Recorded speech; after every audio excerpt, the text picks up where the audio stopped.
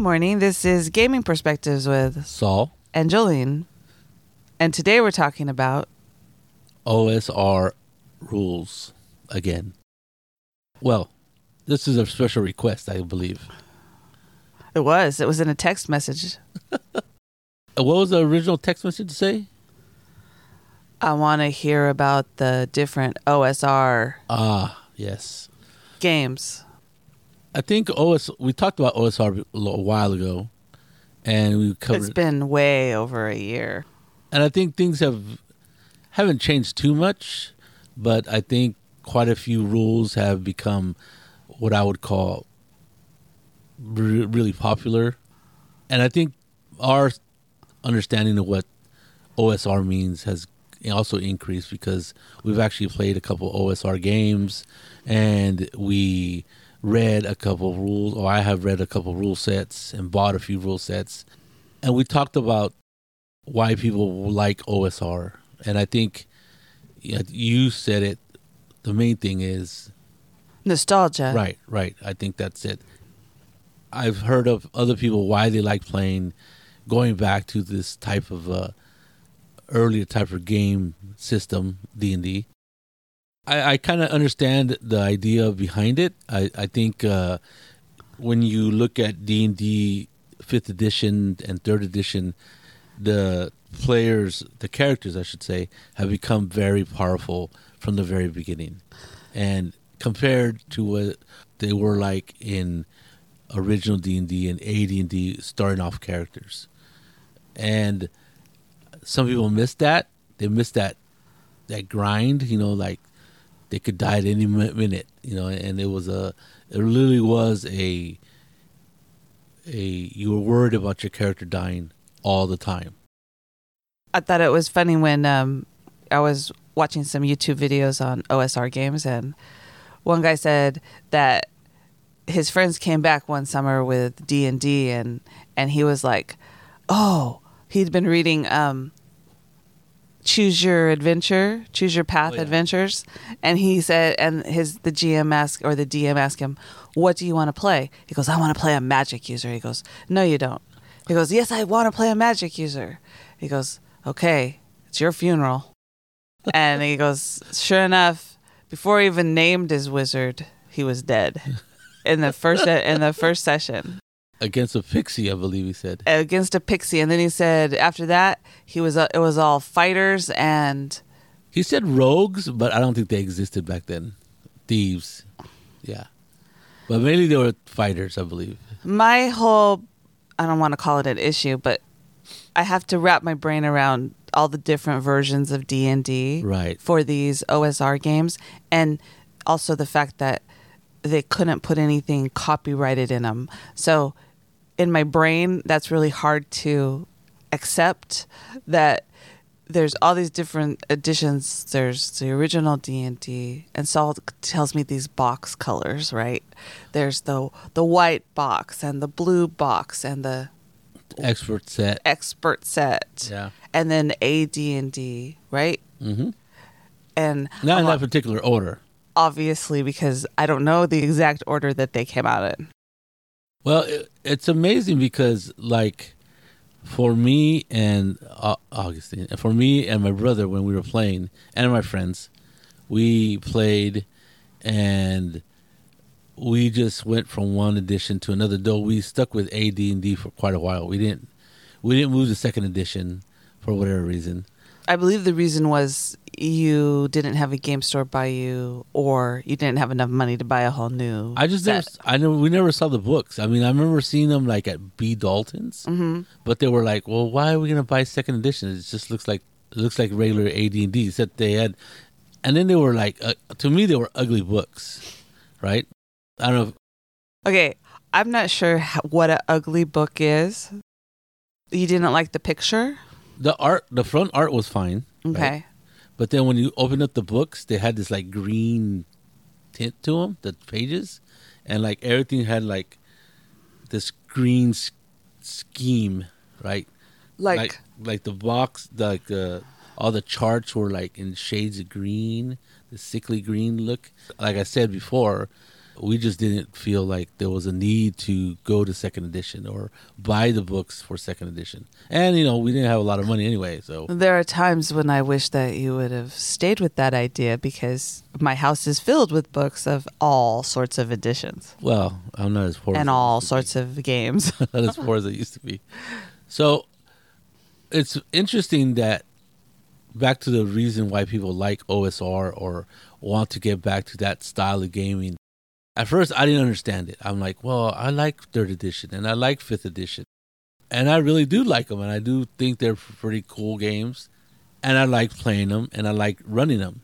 I think one of the things is, as the player characters, the skills and the... I guess in Pathfinder, traits. They don't have traits in D&D. Feats. All of the different things that you can use to make your character more powerful, which is what mini-maxers want to do, right? And a lot of people really want to have the most powerful character. And that harkens back to the days when your first level wizard could die by a pixie, right? Right. So even though you're a wizard in 5th edition, you still have little hit points, but not 2 hit points, right? Right, exactly. So players like that, and I can understand that, because I don't want to. You go to all the trouble to make a character, unless you're playing Traveler. Your character dies while you're making it. But in D&D, you put a lot of thought into it, right? You roll the dice, you get all your little numbers together, you put them into your stats, and then you pick your. Do you pick skills or whatever? You just get them. In what? In 5th edition. You pick skills. Yeah. You get to choose them. So I can see that aspect of it, that you really like it. But then when you're looking at the OSR, they get rid of the skills, basically. Right. So then it's more the old style, where this is the part where the DM is not adversarial, right? He could be, but he chooses, you tell him what you want to do, and he goes, oh, well, then that would be like strength and agility. Okay, roll those. Right, or make up some sort of mechanic or die roll to figure how that plays out. Versus in 5th edition, where a player is going, okay, I'm going to use this skill, and this is what I'm going to do. And I totally, now that I looked at OSR a little bit longer, and I've heard different bloggers and different people talk about OSR and why they like OSR, I can see that type of gameplay being very appealing to people, right? And I think it really hit home when one of them said, and I've heard it before, but lately we were watching some video, and he said, the player doesn't have to look down at their sheet to see what they can do. Because I can see that being a way of limiting a player's imagination when they look down at the sheet and say, okay, these are the things my character can do. And it kind of puts like a box around what they can do. Instead of looking down going, okay, I have a pretty good strength, so I'm going to try to use strength in some way to get around this obstacle, right? And I think that is where OSR really does make a difference, or where it really shines, is that it seems to me less of a tactical game, less of counting squares and see how far I can move and see what tactical advantage I can get, and make sure that I use this spell or use this feat at this point and get a tactical advantage. It's more of a role-playing game where you're just talking to somebody, trying to explain what you're trying to do, and then the rules, the referee, that's what he was called, because he's the arbitrator of the rules. Was that a D&D thing, or was that okay? That was the Gary Gygax thing. Okay. The referee, and of course it was the dungeon master, but there's also references to being a referee. I mean, I remember that's what we used to call the DM, GM, whatever. See, I've only grown up. I came along in the 80s, right? And I was like, it was the dungeon master, and he was in charge. At least my brother's friends, that's what they said. Of course, they were like 11 and 12, right? And they needed an extra player. So here I was sitting in some guy's basement. So that's my experience. So I never heard the word referee. And when I think of referees, I think of sports, right? Right. And in the United States, the players usually they talk back to the referees and they and they don't give them much respect. Versus when we watch rugby, right? Then the referee is really in charge, and they tell them, "Don't do this and don't talk back to me," right? So that gives me different connotations about what a referee versus dungeon master. Just saying. There's Jolene's opinion of American sports players. Sports players. I was going to say ball players, but that doesn't really make sense. No, you went off on a tangent. I'm sorry. There you go. That's good. That's good. Okay, so looking at it through that lens as a player who played original D&D and went on to AD&D, and then I didn't do second edition, and didn't play BX and didn't play Expert Edition. Though some people, that was their first game, right? And they really that was I don't know what you would call it. That was their introduction to role playing, and they loved that system, right? It like you said, nostalgia kicks in when they reimagine and they go back to that game. I'm not sure how much nostalgia I would have if I tried to play AD&D or even original D&D. I mean, it was pretty rough, and I remember it being pretty rough. And I was like, man, I like third edition because my character can actually live. But I can understand, like I said, I can understand that wanting that the fight for survival and thinking on your feet kind of gameplay. And I think that really does attract a lot of players who are not too much won over by this 5th edition where you're playing more heroic characters instead of these characters who are just like, you're just a farmer who decides that I'm not doing this anymore. I ain't doing it. I want to make some money. I want to go find gold. So we looked at different systems, and different people like different systems for different reasons. And it's interesting how the different versions of OSR are attached to a specific set. So like original D&D, right? I wouldn't think a lot of people would want to play that system because for the most part it was very, very, very basic, right? It was very simple. And I think a lot of the problems were at the time when Gary Gygax and Dave Arneson were writing this stuff is it had never been done before. So there was no template on how to explain the rules. And when you're explaining a concept that is pretty new or groundbreaking, sometimes, stuff gets lost in translation, right? Well, and then for OSR, these, I don't know the people's names who did it, sorry. For the original D&D, there's 2 that I looked at or we saw. Swords and Wizardry, is that one of them? Swords and Wizardry, I think it is. And Old School... Essentials. Right. And one of the things that one of the guys I was listening to said is that when they put these OSR books together... Right. They took the original D&D without any copyright, of course. They took all that stuff out, which I'm not totally sure exactly what that is, but someone can tell me if they really want to. Not only did they take the rules and put them together in a little bit better way that they understood them. Better organized. Or better organization, but also they'd learned a lot of stuff in 40 years or 30 years, however long it was, and they added some of the homebrew ideas that people had, right?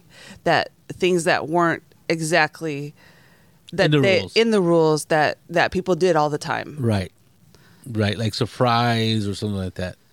I mean, I don't remember. Honestly, I don't remember the original rules. Even though I have the white box right there sitting on my shelf, it's been ages since I've looked at it. It's been ages since. It's been 40, 50, I don't know about 50 years, but it's been 40 years since we played it.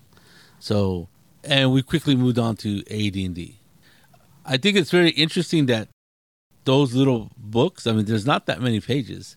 And I think what the OSR community has done and is and some of them have done a really excellent job of is clarifying some of these rules, omitting any errors, fixing things that were broken, and then presenting them in a very, very appealing form factor, right? You know, these books look really nice. They have not, art that harkens back to the time of the 70s. Of the 70s, and it gives you that snapshot of that rule set in a clear, concise, and they fixed all the errors. So if you want to play that game, you literally can go to either one of these two sets and play that game, and play the game almost like from 1974. I think that the change is they organized it in a better way, and they added some stuff that they learned as they have been playing through the years, right? Well, it seems to me that OSR has like this, not like a dual personality or something, but there's those people who are trying to get back to the original rules, and like rules as written, and not change too much. And then there's other OSR people who like, yeah, I like the original rules. I like this set of rules. Let's say the original D&D. But there's certain things about modern games, about modern D&D that I like, advantage or disadvantage and stuff like that. And some of them have done that, and some of them don't, depending on what their goal is. And I think that's interesting. I think that's interesting where certain authors of OSR will take elements from the past 50 years of role-playing and add them to the original rules. So I don't know exactly the order, but I have written down that Osric is AD&D. Right. So I've heard of Osric for a long time. I think it's in its 3rd edition. You can buy the book. It's pretty cheap. I think it's like for $30.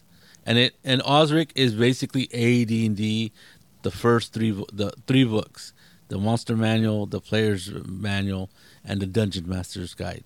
And it's all together in one volume. It's all been like they basically took apart the rules, they put them back together, and that set of rules is the classic Gary Gygax set of rules, right? They call it High Gygaxian, the way he wrote. I guess he wrote in a certain prose, which I never realized, but because we have, honestly, when we were playing AD&D, we had never seen any other role-playing game at all. So when we were reading these rules, it was like, oh, this is the way it is. This is the way the rules are, And so we just read them and tried to understand them the best we could.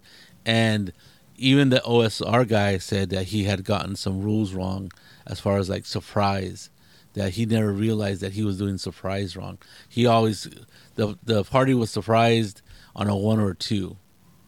But then he goes, oh, but if I roll a 1, I get 1 surprise segment, full round of surprise. But if I roll a 2, I get 2 rounds of surprise, which I don't remember playing that way. I remember playing, if we rolled a 1, you were surprised. And if you didn't, oh well. Okay, so let's talk about the rolling thing for different things, rolling a 1 for surprise. So one of the things that a lot of the videos I watched, they talked about, they really love charts. and I know I've talked about this before, and Saul asked me, what do you think about the charts? And I told him, charts are fine. It makes it very random, but then sometimes you kill somebody's horse on accident because you accidentally rolled a 4, and that's what it does. And then you feel really bad because you didn't want to kill their horse. I think that was, I forget what set of rules. I don't know. We looked at so many. I think it was probably Old School Essentials, and that the person was going on about charts, and I'm like, well, I know this is not going to appeal to Jolene because she hates charts, but I've learned to accept the randomness, right? And Mike, Saul, and Felipe were playing a I don't remember which game it was, but low fantasy gaming. Low fantasy gaming, and they would roll to see what they were going to encounter. And I have a hard time wrapping my mind around that, right? Because it's so random. What if you encounter something that you've never heard of, right? A monster that you've never heard of. So then the GM has to stop and go, oh, let me look up that monster. Oh, that the GM never has heard of. Right. It's okay if the players never heard of that monster. Right. No, but the GM, I was thinking from the perspective of the GM. If it's on a chart, would you have to look up? But the chart includes everything, right? So you'd have to look everything up. No, it's the cool thing about that game, Low Fantasy Gaming, and it is a OSR, but it's also one of those OSRs that mixes new ideas with old ideas, right? So it's not a true... It's a gritty game, basically. It's a gritty game, but it's not a true like representation or reimagining of AD&D or whatever. It takes elements of old school games and kind of mixes in new ideas about role playing and new rules and stuff like that, like advantage or disadvantage and stuff like that, to make things easier. So that set of rules, what was pretty cool is that when you rolled on a table, the description of the monster or whatever was right there. So it was there. Because it was so basic, right? Okay. It would describe the monster, it would say it's a bullet, which is a land shark. Right. And it would tell you the hit dice, so how strong it was. It would tell you the attack, and that's it. And it give you, like, if you didn't know what a bullet was, it said a large burrowing animal that looks like a shark. Yeah. Attacks people from surprise and this and that. And it was basically like a little paragraph. That's not as bad as I thought. But then they were also there was a chart for terrain that you were going to come upon. And my only issue was what if you're in the rainforest and all of a sudden you're in the desert? Isn't that kind of weird? Yeah. That you walk that far? Or I don't know. I'm just... These are just some of my issues with charts. But I have to say that we've played space opera before, and there are charts for, like, when you hit something, you roll the percentile dice to see where you hit. Oh, yeah. And those are more interesting charts, right? Because that's a randomization of, because you don't know, like, if you shoot a gun and hit someone, you know that it hits them in the upper right quadrant, but you don't know what that's going to do. Right. And I mean, you probably know what it's going to do. It's probably going to kill them, but you know what I mean. You don't know exactly. So when you're rolling the percentile dice to see where you hit or what you took off their leg, that kind of thing. And yeah, it adds the element of surprise and or flavor to the game, right, versus going from one place to another. I don't know. Charts are interesting. This one guy was really enthralled with them, and yes. I was like looking at the video going, I wish I could understand why. Well, I'm not as enthralled with charts as that guy was, and he was like just going on about there's a chart for everything, right? And the only time you kind of like, oh, that's pretty cool, and you said it exactly. We were watching this video is when you start talking about magical item charts. Oh yes, and treasure charts. So those charts make sense, right? Because then, as a GM, you're also surprised to see what they find, which is pretty cool, I guess. And then you got to deal with the consequences of what they find, as so do the players. If they find something really valuable or really powerful, then you have to deal with that situation. I'm sure there's charts that, well, the characters are this level, they're not going to find the hand of Vecna or something on the first level dungeon and stuff like that. So they're probably appropriate to the level that the characters are or the dungeon that they're in. But this guy was going off on the charts about, you're right, terrain charts, encounter charts, and stuff like that. And I'm not too intrigued about those kind of charts. I don't mind charts with, like I said, with magical items, other things like that, things you find in people's pockets. There's a whole industry in drive-through RPG that have charts like that. 101 things you find in a spaceport. 101 things you find in a store in a shopkeeper's inn or something like that. So stuff like that is pretty interesting, just because even sometimes you get tired of trying to make up stuff. So that would be good for if you got tired of trying to make up stuff, or the treasure chart, or how much money you find in someone's pocket, that kind of thing. But also, just to point out that if you really don't like charts and you're playing an OSR game that has charts, you don't have to use them unless your players really are into them, right? Well, of course. I mean, everything you can use or not use. So I thought it was very interesting that the old school essentials, and we didn't really look into the other one, Swords and Wizardry set, but the old school essentials, there's all kinds of support for that material, and they're really done a good job of going through the rules and clarifying the rules. And that's another thing, is like, because Gary Gygax and Dave Arneson were very new to this whole thing, sometimes their explanations weren't very clear, right? And when you know something, and this happens in anything, when you know something, it's very easy for you to explain it and think, oh, I explained it well because I understand it. But to the person that you're explaining it to, they're like, what the heck did you just say? Because they don't have the concepts that you have.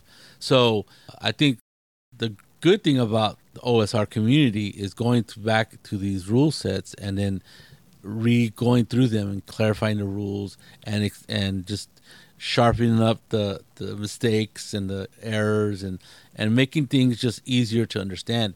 I think that comes from having played these games for so many years, right? Yeah. Not only the original games, but the other editions of D&D and other games, right? Right. I think one person was comparing AD&D rules to the OSRIC, and it was just the way they organized the information, putting it out in a way that makes a lot more sense. Right. According to them. Yeah, and it did make sense. I mean, the person compared, put the actual text of the AD&D book next to what the OSRIC said, and obviously, and to me, OSRIC was much more clear, and especially to a modern audience. So the next one that is the Blue Holmes, which is from the basic set, I believe. Yes. So what's really weird for me is that me and my brother and my friends, we went from original D&D to AD&D. Now my other friends, Sif and Esteban, they got the box set, and the blue box set. Okay. And they played that by themselves. They made their own characters. They had their own adventures without me. And not that he's bitter. Not that I'm bitter. But I didn't know that they did that. I knew they had gotten the box because their parents had bought them the box or something. Collectively, we never played that set. So I never even read those rules. I remember them looking at it and having it. I'm like, hey, when'd you get that? Oh, we got it for Christmas or somebody's birthday. I forget what. And then, but they played him and his brother by themselves. Mm-hmm. And I never played that set, so I don't have any experience with that set. Which I guess some people, when D&D first came out, instead of buying these books with this demon on it, which kind of might scare people. Which was AD&D, right? Which was AD&D. Yeah. More or less at the same time, they came out with this basic box set that said, oh, this is an introductory set, has dice, has everything, theoretically everything you need to start playing, and people fell in love with that set. And a lot of people who are slightly younger than me, probably, that was the rule set that they learned, and they really love that set, and people go back to it. And there's all kinds of different editions of different OSRs that mimic that play style or that set. I think they call it Blue Holmes is the most popular. And I think it's interesting that they name the sets after like the people who wrote the rules, because I guess Holmes was the principal writer of the rule set, and And because I don't have any experience reading those rules, I never read them.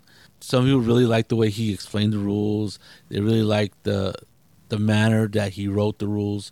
And I think it's interesting that people have this what is it? I guess it is nostalgia to that set, and really want to play that set again.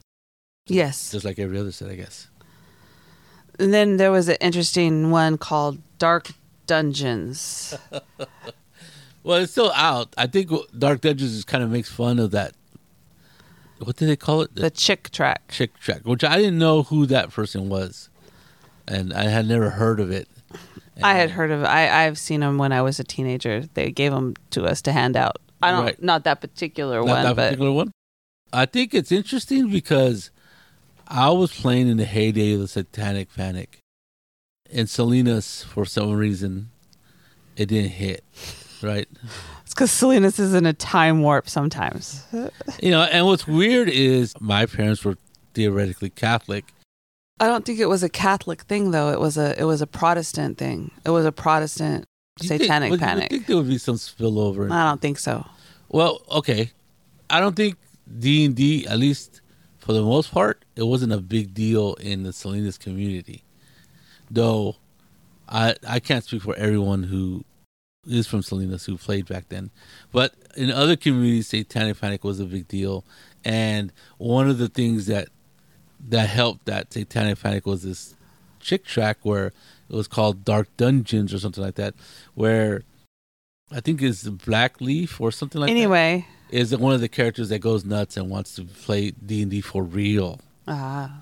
And that's where you slippery slope into the Satanism or whatever. So I think Dark Dungeons is just kind of makes fun of that whole situation. The whole thing, yeah. And then I was watching this video, and I was like, this guy talked about this game called The Astonishing Swordsman of Hyboria. Hyboria? Yeah. And I went, oh, I know what that is. Not that I ever seen the book or anything, but I knew a Conan reference when I heard one.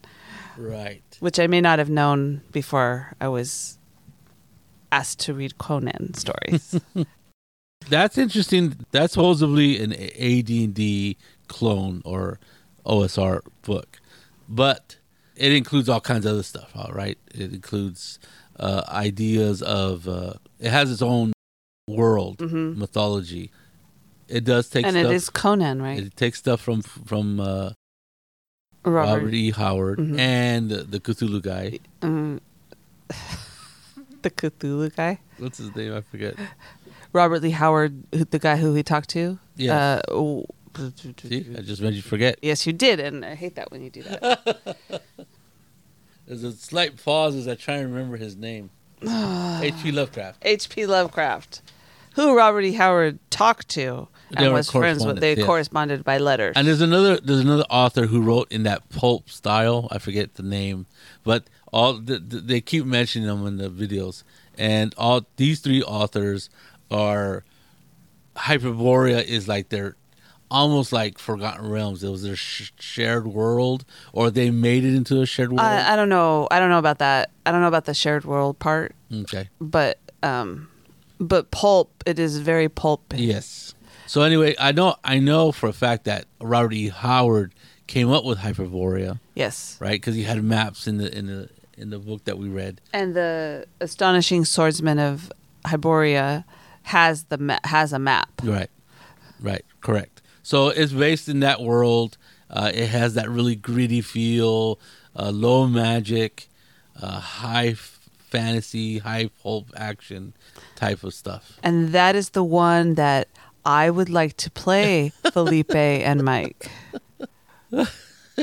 So I think it's interesting that that's the one that this one, I guess a YouTuber or whatever, really liked. It is not a direct port of AD&D. It's not like Osric, because Osric is just AD&D. Then they took out all the references that is copywritten, right? It's just the rules and cleaned up and easy reference and all that stuff.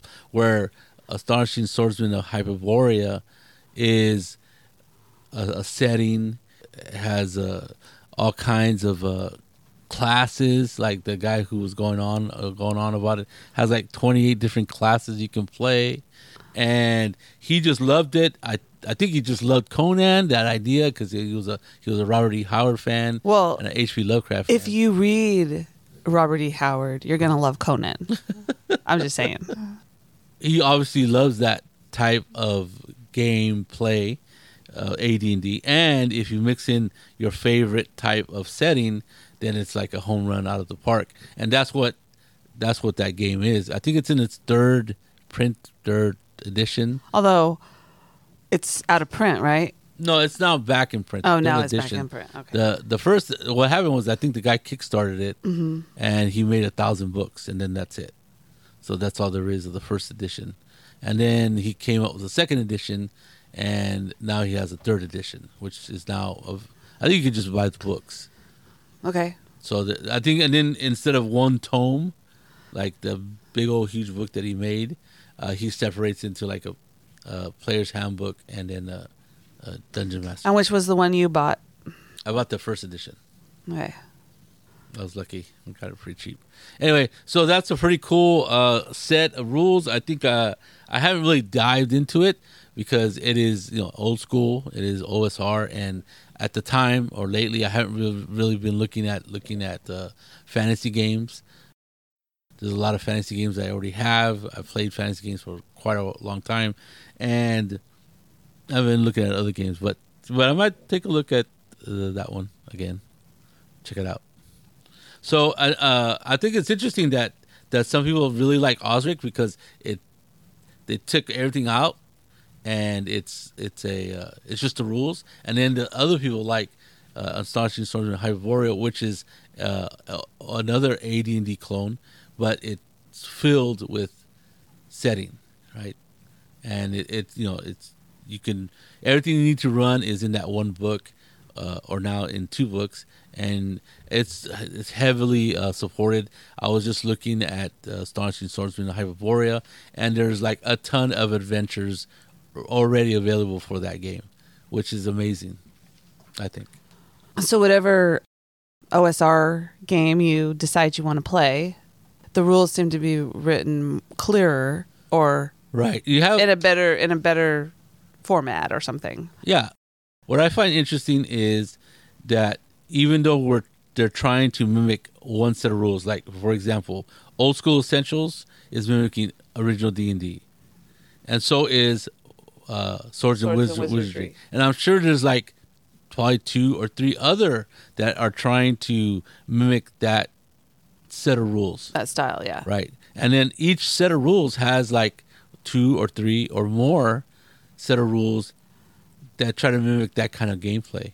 And I think it's just everybody has their own idea of what those set of rules meant to them and what was important to them.